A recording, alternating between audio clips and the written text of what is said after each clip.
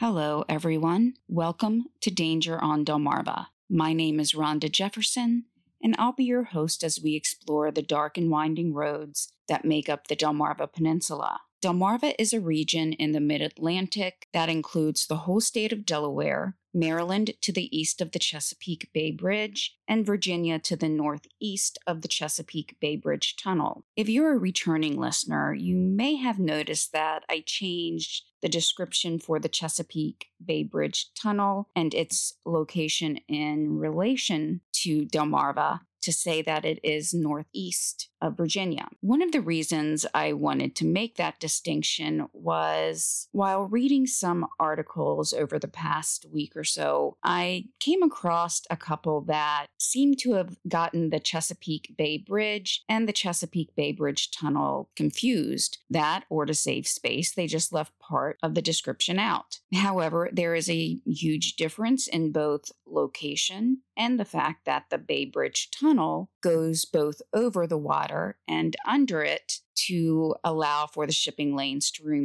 remain open. I came across that as I unfortunately read about a man who was killed when his tractor trailer went off the Chesapeake Bay Bridge Tunnel. However, in at least one article, I saw in the title that it just said Chesapeake Bay Bridge. I know my husband had also read another article that said the Chesapeake Bay Bridge, and later on he corrected it saying, after pictures and other articles, he knew it was actually the tunnel. I don't know if those descriptions are intentionally being mixed up or if just the tunnel span is more famous than the Chesapeake Bay Bridge near Baltimore that connects the east and west coasts of Maryland. Unfortunately, though, the Chesapeake Bay Bridge Tunnel over recent years, according to Trucker.com, has experienced at least 6 deaths. So I have mentioned the tunnel before. I've been through it a few times. Fortunately, I'm not too scared to drive across bridges. However, I will say it's an experience going from a bridge to underneath the water. And getting back to the man who did lose his life recently, Christopher Scott, he is one of the number that has died while crossing over the bridge portion of the tunnel. And while today's episode will not be about that, I did want to just express my condolences to the families. And I know that words often don't always convey what we're actually feeling or the sincerity behind those words.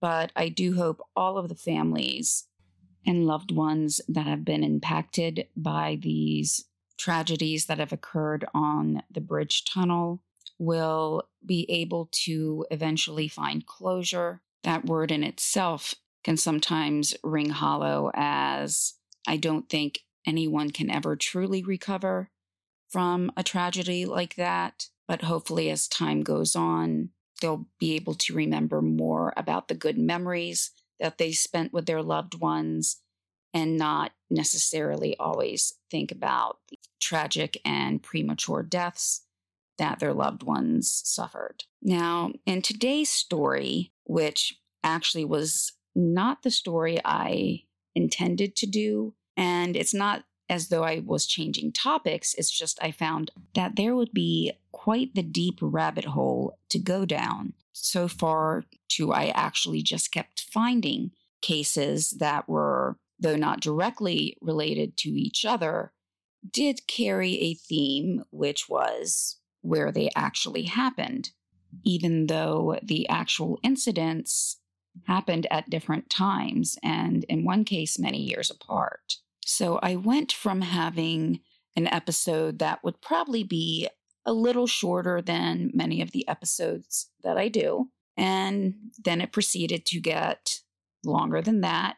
But then after that as well, there were just new layers that I kept coming upon and peeling back. So I decided to extend it into 2 episodes with kind of an introduction in this episode, along with one of the incidents I'm going to be discussing. And then in a following episode, I will go over the other two incidents, as well as some of the findings and just some things that we might be able to learn about to try to prevent any of these tragedies from happening again, which is the major purpose of doing, whether it's a podcast or a YouTube video, any of those. The purpose is to try to learn. And if we don't learn from the mistakes of the past, then it's really hard to move forward. Then there was kind of another wrench thrown into the works when a family member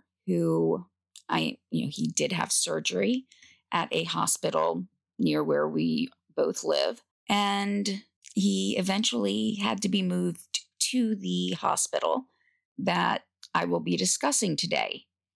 And I felt kind of bad too, because, sometimes I'll discuss the topics with some family members. And the week before, I had actually discussed the topic with his wife. So, it was kind of an uncanny timing. But as I go into more of a description of the area in which I live, because it will be taking place in the county that I live, that there are some factors that are kind of unique to some more rural areas, and that is specific to the county that I live in. And that also then impacted the accessibility of care that many people, have difficulties within the area. There's not as many options. And it's, for some of those same reasons that possibly the events that we'll be discussing today occurred. Now, like I mentioned, this will be taking place at least partially in a hospital.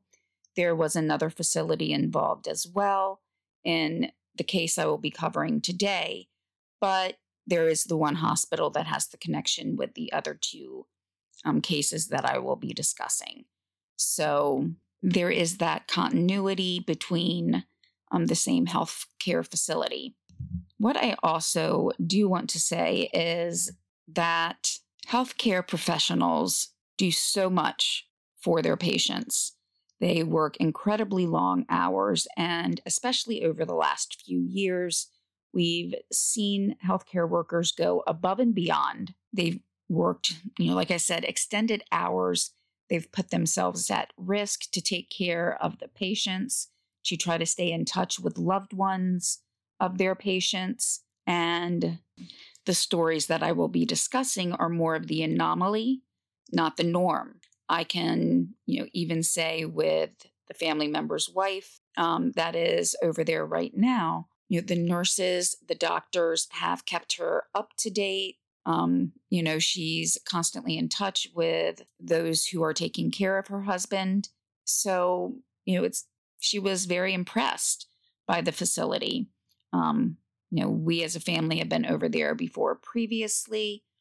My sister that I mentioned in the past did pass away at that facility, but being in there when she, was being cared for, the staff went above and beyond as well, because we're a very large family, and they understood that we all wanted to spend time with her, and they made sure that, every one of us had a chance to spend all the time that we needed with her. And they did everything that they could to help her and to save her. Even with one doctor, he really looked like he was going to cry. So I'm just saying all of this because I don't want this to look like it's a slam against anybody in the healthcare profession. But these cases did take place, and I think it's important to raise awareness so that we can kind of be on the lookout for dangers that may be out there if we're ever, faced with staying in the hospital or other type of healthcare facility. Now, when we get to the end of today's episode, there's one more thing that will be added on that just kind of adds another layer to the specific incident that we'll be talking about today. And it was actually that which made me sit back and say, you know what, I think, this is something that's best kind of split up over different episodes. And it was actually quite surprising, but that's actually the last piece of information that I found. And that was just very interesting in the way that it came up when looking for further information on the victim herself. As always, the cases, the incidents that I cover will sometimes discuss topics that are very difficult to hear about. Also included in that is the fact that the cases themselves, the details within those cases, can make it even harder. And in the descriptions that I read, I could almost picture Julie Bailey, and that's what made the description and reading on so much more difficult. As just another disclaimer as well, I will be talking about a very large company. At times they have been known as BB Healthcare or BB Medical Center. The medical center, even though it's not distinctly said in any of the articles or information that I read, I know that there are different campuses of BB. So I'm thinking BB Medical Center is the largest of those, but they have grown a lot over the years. And, I've seen that growth happen. The information that I obtained for today's episode is publicly available information. The information came from online articles, court documents, as well as information from archived newspapers. I believe the information is complete and factual based on the documents that I read. I mean no ill intent towards any of the staff or medical professionals that were involved in Julie Bailey's care.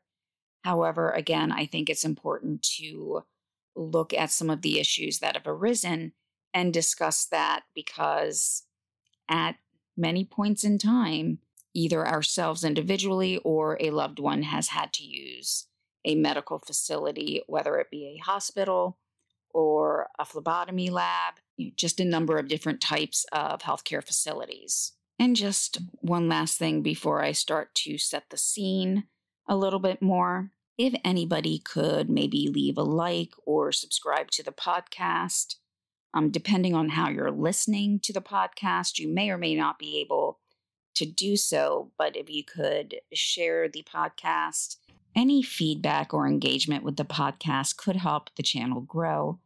And we are edging ever closer to the 5,000 listens or downloads, so I'm getting excited about that. If you would like to support the podcast financially, and that's to help cover any upgrades or improvements, as well as mostly for the podcast hosting platform, as well as subscription services that I will sometimes use to gather the information.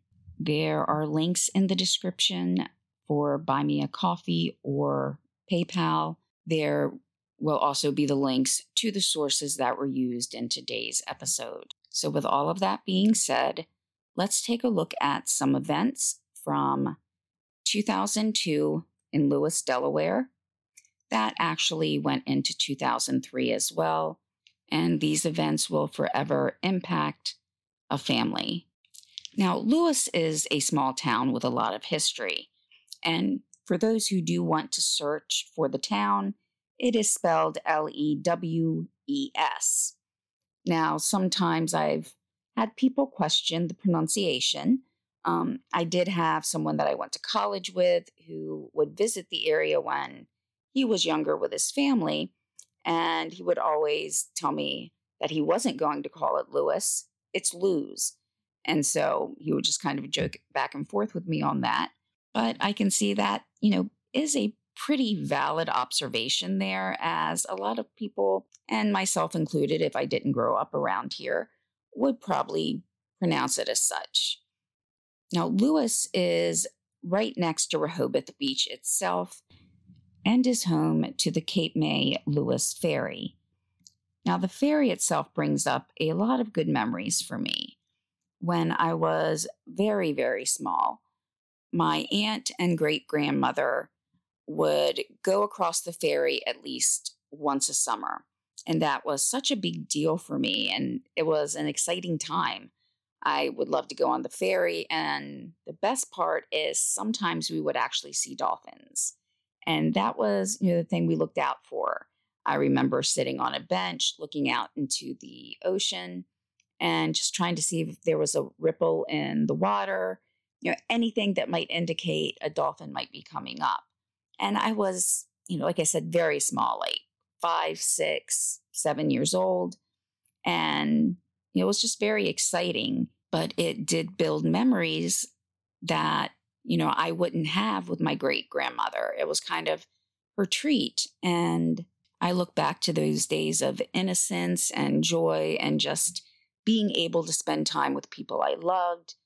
And, what I thought was like a cruise because, we're on this boat and it was, at the time, the biggest boat I'd ever seen. So it just really created those memories that I cherish till today. And while there is really a ton of history that I'd love to go over about the town itself, partially because visiting the Swannondale Museum, which is translated to Swan Valley, was pretty much a staple of elementary school field trips around here. So at least for me, it made me interested in history too. And I still love learning about history.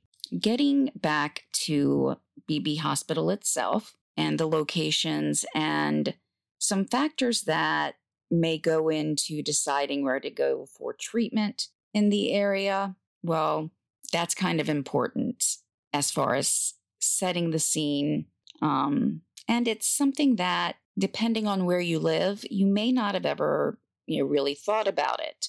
To me, growing up, I knew that the hospitals were distanced, pretty far apart. And I just never really thought about it, for one thing, as, a kid or a teenager, even young adult. It's not always the first thing that you think of. But in experiences living further north in the state, as well as in New York while going to college, it's now pretty, clear to me that there are fewer hospitals based on distance than I think I actually would feel comfortable with. And that's based solely on the distance. However, when looking at the population numbers, having additional hospitals would not always be so cost effective. And while cost should never be an issue in regards to saving a human life, we all have to admit that it does play a role in receiving treatment. So what I did is I took a look at Sussex County,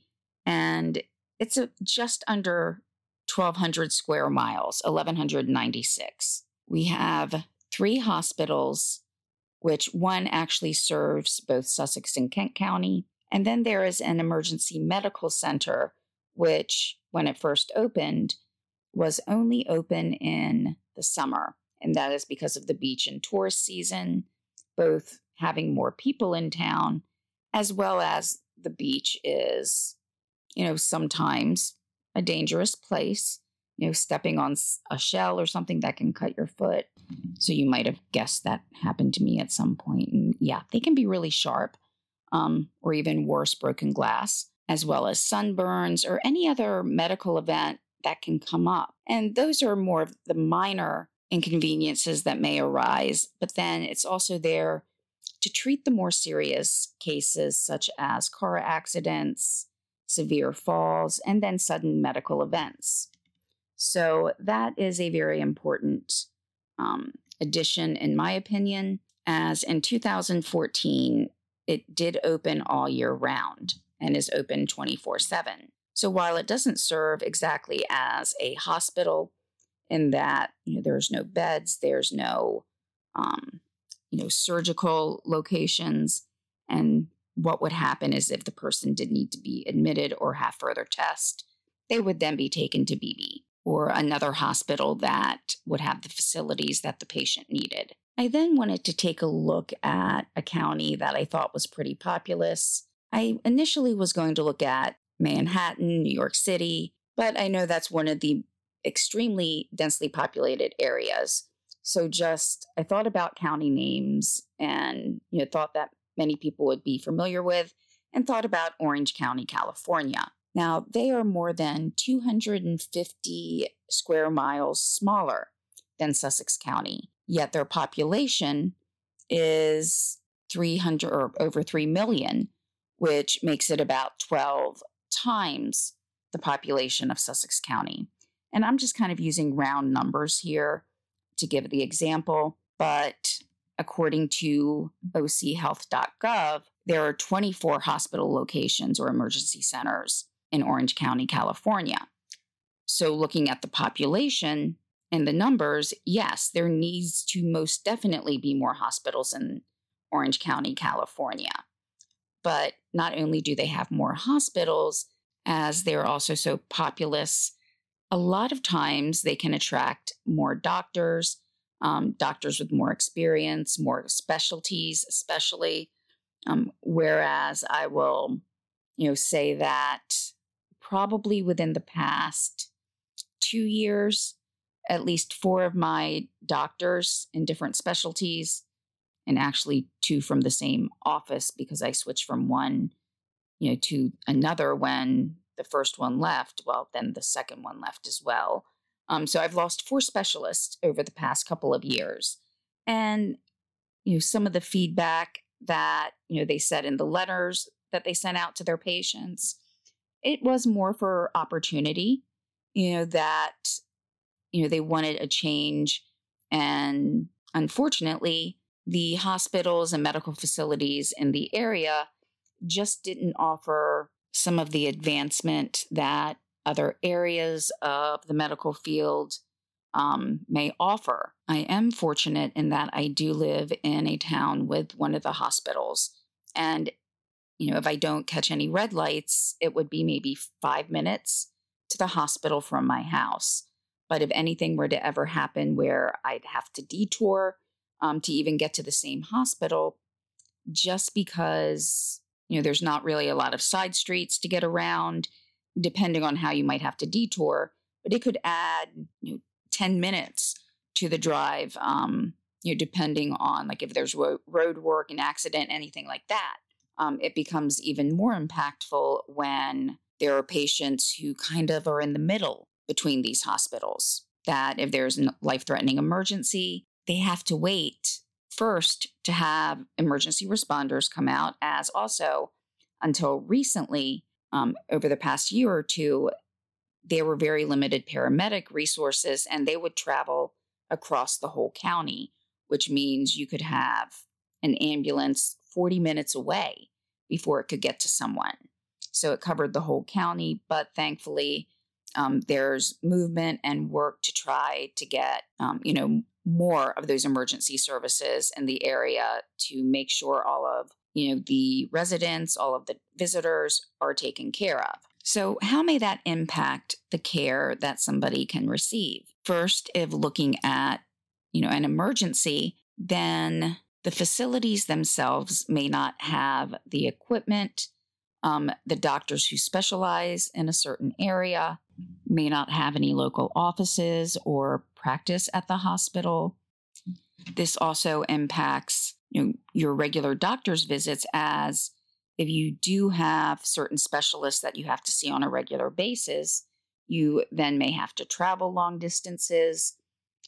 With the advent of telemedicine, I know that's been a great help to me, as one of my sons has had multiple appointments to a hospital in Newcastle County, and they have started have more regular visits through a video conference or, video call, so that someone's not having to drive 2 hours each way for maybe a half an hour appointment. Also, there tends to be a concentration of doctors in a town where there is a hospital, so that also will increase travel time. And these things can influence a patient and where they go for treatment.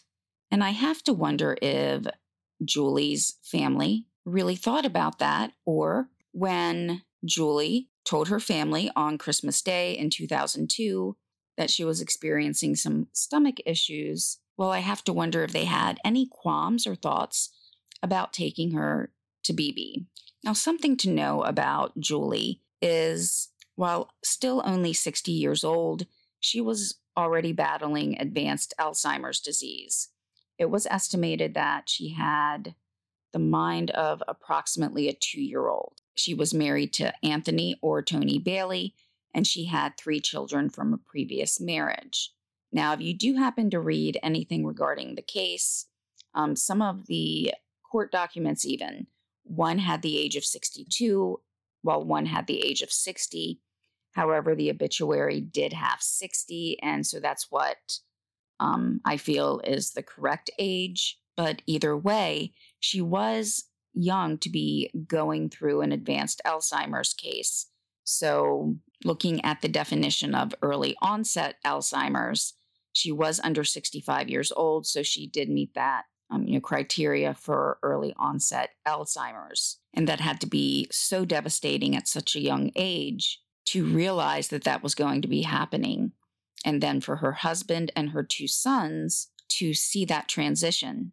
If anybody has had someone close to them that had Alzheimer's, it can be very painful to watch someone that you love, someone that may have been vibrant and outgoing throughout their whole lives, for them to lose part of themselves. I mentioned my great-grandmother earlier and the memories that going across the ferry, what they meant to me. Now, both she and her son, who was my great-uncle, did have Alzheimer's. And my mom's side of the family was pretty small. So, I did spend a lot of time with them when I was younger and growing up. So that makes those memories even more precious. What was confusing to me, though, as a child, is I didn't understand why, maybe my great-grandmother didn't remember something I had just told her the last time I saw her, or the same thing with my great-uncle. And it's hard to understand that. As an adult now, emotionally, I find it a little bit harder because looking back, it almost feels like I lost them twice. First, as they lost the memories that we had shared, and then secondly, when they did pass on. I don't know how, other people who may have experienced loved ones with Alzheimer's look at that, but, looking at it in 2 different age groups as being a child when that happened and now being an adult, that's really what it makes me think about. Julie had been a nurse for over 20 years, so she would definitely fit into the category of doing everything that she could to try to help her patients, such as the medical workers that I was speaking about earlier. She was also into different types of artistic mediums.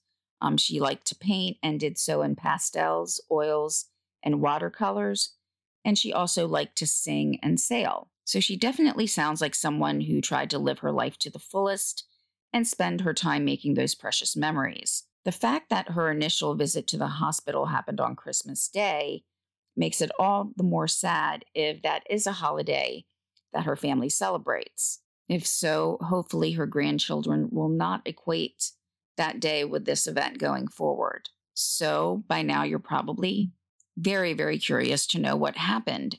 Julie was treated for about 3 days at BB, and on December 28th, she was sent from there to a convalescent center, and that's Lewis Convalescent Center. And it's at Lewis Convalescent Center where the main incident that kind of sets forth the chain occurred. And it does make me wonder if there had been, more long-term skilled health facilities or rehabilitation centers, if there had been more around, if there could have been more choices for someone to take a look at which facility best suited Julie's needs, as each patient is unique. So having different types of facilities or specialties would be advantageous to make sure that each person got their targeted health care. I also wonder if Tony Bailey or any of Julie's sons had seen the report that Delaware Health and Social Services issued on December 26th, if they may have thought about even looking further out into other facilities for Julie to stay in. The report that was released on the 26th was regarding a Mr. Edgar Anderson. Now, Edgar Anderson was not a patient at Lewis Convalescent Center, but he was a patient at Harbor Healthcare and Rehabilitation Center, also in Lewis. Mr. Anderson was recuperating from pneumonia, and there was not really any expectation that he would not recuperate, but he just needed some help while he did go through the recovery process. And so he would need sometimes help getting around. And on the night of October 11th, 2002, one of the healthcare workers within the facility, again, that one is Harbor Healthcare and Rehabilitation, went in to check on Mr. Anderson, and she made a horrifying discovery when she found that he had somehow become entangled in the seatbelt of his wheelchair. The belt itself had been wrapped around his neck, and he was also found in a position that at least made me think that he was struggling to free himself, as anybody would. According to DHSS, the Department of Health and Social Services, who conducted the investigation, and we'll hear more about their investigations in the next episode, that his, quote, arms were above his head with his shirt and t-shirt bunched up around his neck, end quote. As in many of my previous searches, I had been searching specifically for BB, as I was looking more for one of the cases that we'll go over in the next episode. So I actually did not find Mr. Anderson's case until later on, while I was searching for more information about Julie. Her case was mentioned in a newspaper article because it was discussing the fact that there were, and you'll hear about the next one, 2 incidents at 2 different healthcare facilities in only a 4-month period. And just as a little side note about Harbor Healthcare, the FBI was actually investigating that facility for fraud. So there's just, like I said, layers upon layers here. So let me know if any of you would like me to cover Mr. Anderson's case in depth a little bit more, as well as the facility itself. And it's really uncovering, these pieces of information that cause me the most anger and frustration. Looking at this, I thought how, when it's a relatively small town, there's 2 facilities there, and tragic accidents happened twice in such a short period of time. Lewis Convalescent Center would have most likely heard about Mr. Anderson's case. And so it's just unbelievable that something would occur that soon after Mr. Anderson's death. And so as Mr. Anderson's daughter was preparing to say goodbye to her father, Julie Bailey was entering Lewis Convalescent Center. And within moments, things happened that would make the next 24 days of her and her family's lives a living nightmare. She arrived at the facility at around 11 a.m. Very soon afterwards, she went missing. And I don't mean they found her in the hallway quickly, but no. The staff took 4 to 5 hours to find her. They began to look throughout the expanse of the grounds of the Lewis Convalescent Center, or LCC, and finally, at some point during the search, the door to a walk-in freezer was opened. And given what we know, you probably already know where this is going. But there are details that have really imprinted themselves in my mind. This might be because I have unanswered questions about the exact series of the events that immediately followed her discovery. And if I actually had those answers, though, I don't know if they would make an already horrific incident and tragedy even worse, if there's even a possibility of it getting any worse. But when Julie was found, she was on the floor. Not knowing how to free herself, she had most likely been in there for most, if not all, of the time that she had been missing. While in the freezer, she subsequently did urinate on herself. Then the urine froze with Julie on top of it. She was described almost as more of like a kneeling sitting position. And this is where some of my biggest questions come in, at least about when she was found. It took 3 employees to get her up, is how it was described, which I don't know what would have been worse. I'm wondering, did they try to thaw some of the ice? Because if she was just pulled up directly, that could, pull at the skin, cause, more injury, not to mention be more painful.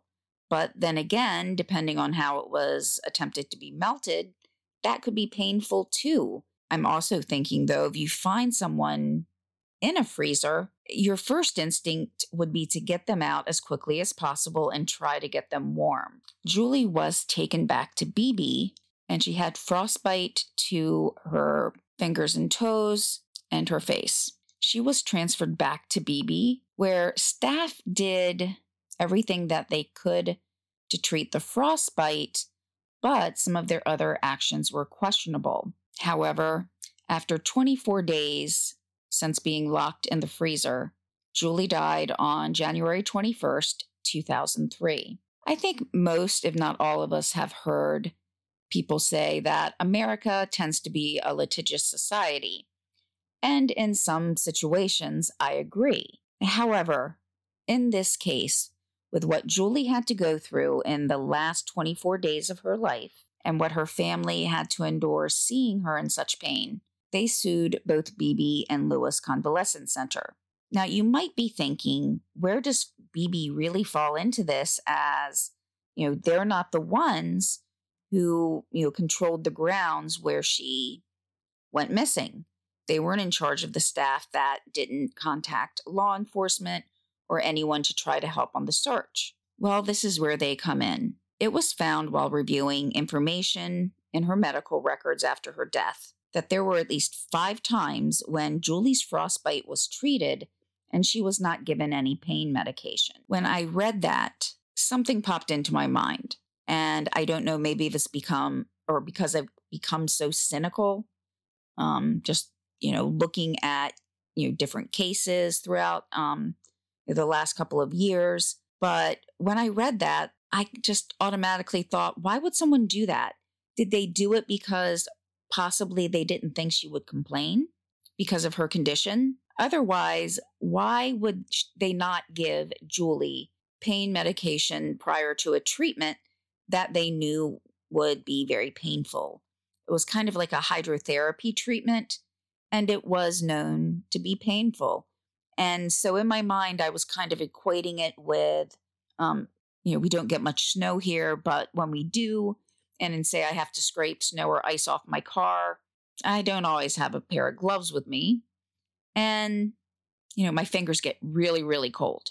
And if I put them in front of the heater in my car, or if I'm at home or get home and I put them underwater, they burn. And it's a very uncomfortable feeling. And for those few moments, it's painful. But then Julie had frostbite. What she had compared to the few moments that someone might spend, scraping off their car or maybe shoveling some snow, which I know in some locations that's not just a few minutes, that can be, quite intensive. But she spent 4 hours in a freezer. She had injuries from the regular frostbite, but I'm sure she would have had injuries as well to, some parts of her legs where she was frozen to the floor. And the pain medication would have made the treatments just a little bit more palatable, but she wasn't given that at least 5 times. Now, my thoughts as to why she wasn't given the pain medication was just my opinion. So I want to make that clear. It was not brought up as that being fact in any of the documents or anything, but that just popped into my head.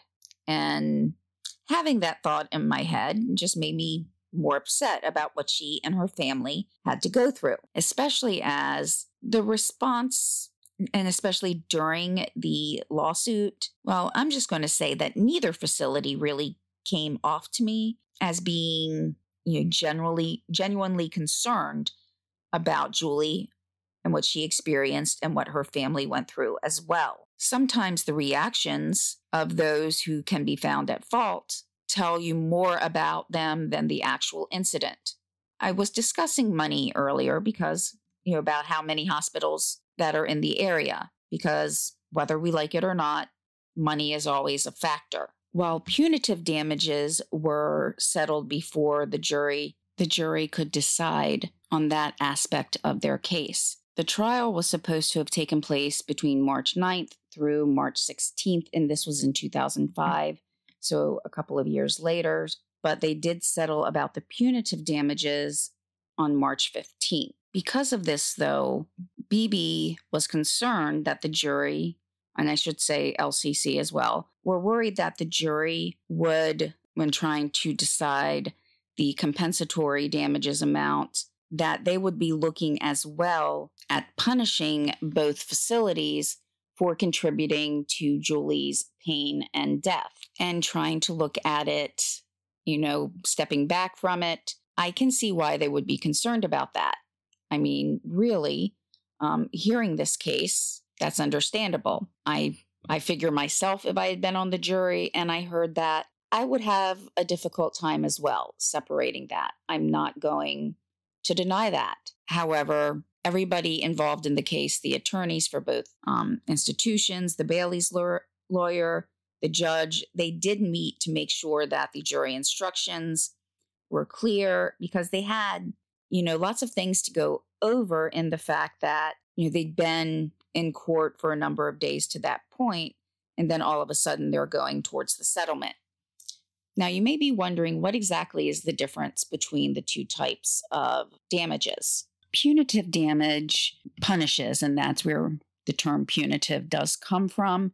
So basically, it's looking at the establishment or establishments that may have caused an injury and punishing them for the acts or the negligence that caused that injury, or even in this case, death. Compensatory damages are damages paid for the trauma or the pain to the victim. In this case, as the victim had actually already passed away, then her estate or closest family members can then sue as well to be compensated for the pain, the loss, and the trauma that they had gone through. So as BB and LCC did appeal the damages, and this was for the compensatory damages, as the family and the estate received a total of a $13 million judgment. BB and LCC felt that in this case, the punitive damages and the compensatory damages trial, they were originally all together, but then the punitive part of the case was settled, and they felt that the jury would be influenced still by what Mrs. Bailey had gone through, and therefore award compensatory damages more as punitive damages. So just to shorten it and try to put it in the words that I took it to mean, is they thought that by hearing exactly all of the details when the trial was joined as both punitive and compensatory damages, that the jury would be acting out of emotion or anger over what had occurred. And honestly, that's pretty valid, I think, because, if I had been on the jury and I heard some of those things, I admit I would have trouble separating emotion versus requirements. What we had to follow as guidelines to award compensatory damages. The appeal also said that that the judge gave improper directions to the jury, especially in terms of how it was separated between the punitive and compensatory damages. But there were times when BB or LCC had not raised objections at the time when they could have, as well as there had been discussion about the directions to be given to the jury when the punitive damages part of the suit had been settled. I also admit that I had mixed feelings about what BB's part in the suit should have been, such as should they have been held as responsible for the emotional distress and trauma that her family and she had gone through, since it was while at LCC that she became lost and trapped in the freezer. But going back to BB, she was not given, medicine that would help at least minimize the pain that she went through as she had to go through the therapy to try to treat the frostbite. In testimony given by Tony Bailey, Julie's husband, there were times he said that he couldn't get off the couch, that he didn't want to work anymore. He made an allusion to working with glass, so it sounded like he was, a glass blower, and he hadn't felt really compelled to do any of that since Julie's death. He also felt like he had let her down, which is just heartbreaking. I mean, he did what he, thought he needed to do, of course. He took her to the hospital when she made complaints about stomach issues. When the hospital, when they proposed that she should go into a more of a long-term care facility to recover, he agreed, and no one would have ever thought that something like this could happen. Julie's son, Chris, he also discussed some of the emotional distress that it caused him, with expressing that nobody should have had to look at their mother in her last days and the suffering that she went through. He said that his mother was undeserving, the most undeserving person for this to have occurred to her, and that it should never happen to anybody. He did also recognize that some things came from a more administrative level. There were employees at LCC who had expressed concern about their ability to care for dementia and Alzheimer's patients. So some of these things Chris and Tony and the rest of Julie's loved ones didn't hear about until later.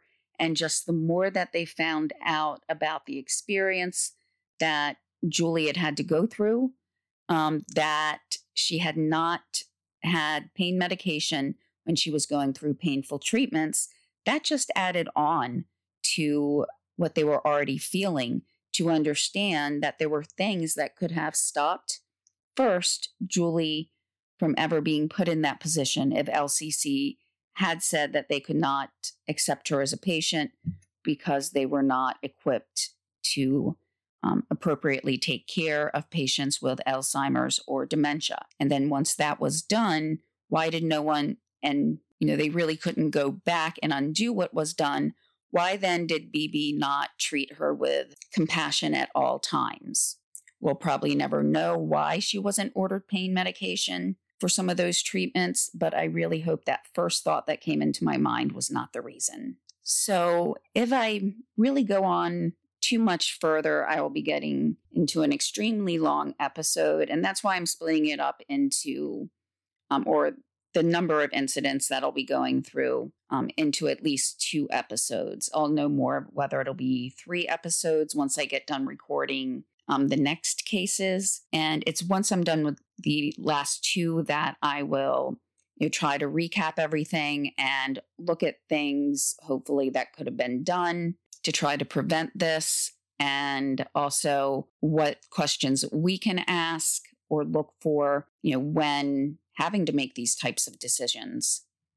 Now, before I go, just one thing that I found at the very end while looking for information on Julie. And I actually found this mentioned not on an article about her case, but the one about the gentleman from the other long-term care facility that passed away in the wheelchair with the belt of the wheelchair. And that was that as Julie had been a nurse for 20 years, she'd worked at 2 places. She may have worked at more than 2, but I do know 2 that she did. And that was BB Medical Center and Lewis Convalescent Center. Dates were not given, so we don't know exactly how long before her admittance into the hospital and LCC that she had been a nurse at those facilities. As she was already experiencing advanced Alzheimer's symptoms, then it was probably not immediately prior to those admissions, but she may have still known people that worked there at either one of the locations. And if she did, that had to be hard on them too, seeing what she was going through, not only originally as a patient to see the person that they worked with who was so full of life, now going through this disease, but then too, if she had been brought back to BB, or someone at the LCC knew her and saw what happened, that had to be very distressing for them as well. It just seemed almost surreal in a way that someone who had devoted her career to helping others, to being a nurse, and even one time being a nurse at the two different centers that contributed to her, either her death or, in BB's case, not having as much comfort care as she could have. So thank you, everybody, for sticking in with this episode. I just didn't want to make it too incredibly long, but there will be 2 more cases in the next episode. And then, like I said, kind of that summary. Also, while I'm usually pretty open, during my podcast, I share experiences. And the chronic illness that I do have, it has been flaring up some more, much more than, I would hope. I would really hope that it never flared up at all or caused daily discomfort and pain. But unfortunately, I think at this point that's never going to happen. But, really doing the podcast, and like I've mentioned, have a couple others. It really helps keep me going in a lot of ways. It makes me feel productive. And I'm hoping that not only am I learning things about, different situations that have happened in, my home area, my home communities, but I hope that we can all, try to learn some things to give us more awareness about what those around us may be doing, and how we can help avoid some of these situations. On another podcast I have called See the Invisible, Living with an Invisible or Rare Disease, just kind of coincidentally, I was speaking with someone about an illness that's very close to me. While it's not an illness that I have, it was actually one that my sister did, and she passed away from complications from that illness. And I'm speaking with a representative from the Foundation for Sarcoidosis Research on the most recent episode that I'll be uploading probably within a day or two of uploading this. I'll give a link or put a link to the podcast series in the description.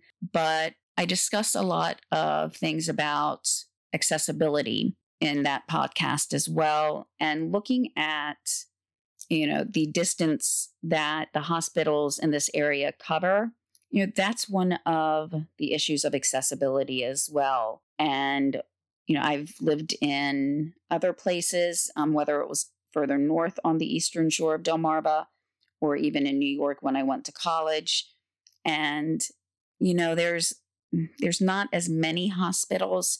It does fit with the population numbers, but at the same time, it's really a long distance to travel. And I just found while I started this episode, I really was, I was almost mirroring thoughts and everything that I had with the See the Invisible podcast. So, some of the accessibility issues, they kind of were on both podcasts this week. So I will leave a link, in the description if anybody is interested in, learning more about, how to handle rare illnesses from a patient's perspective. I've had other interviews with some doctors as well as, other people who've experienced rare illnesses or chronic illnesses. And like I said, it does give me kind of a purpose, it's a motivation for me to not only learn more for myself, but to hopefully kind of spread some of the information that I found, during my journey with the illness. So I hope if anybody's interested, they do pop over to that podcast and take a listen. That was the first podcast I started, so probably some of the first episodes are a little rough, even though I think at the very beginning I would record an episode like 7 times if I didn't think it was perfect. So I've gotten a little more proficient with that, but I hope everybody, who does go over and listen, that you get a little something from that. All right. Well, I hope everybody has had a fantastic weekend or 4th of July, whenever you're listening. And I will talk to everybody soon. Thanks.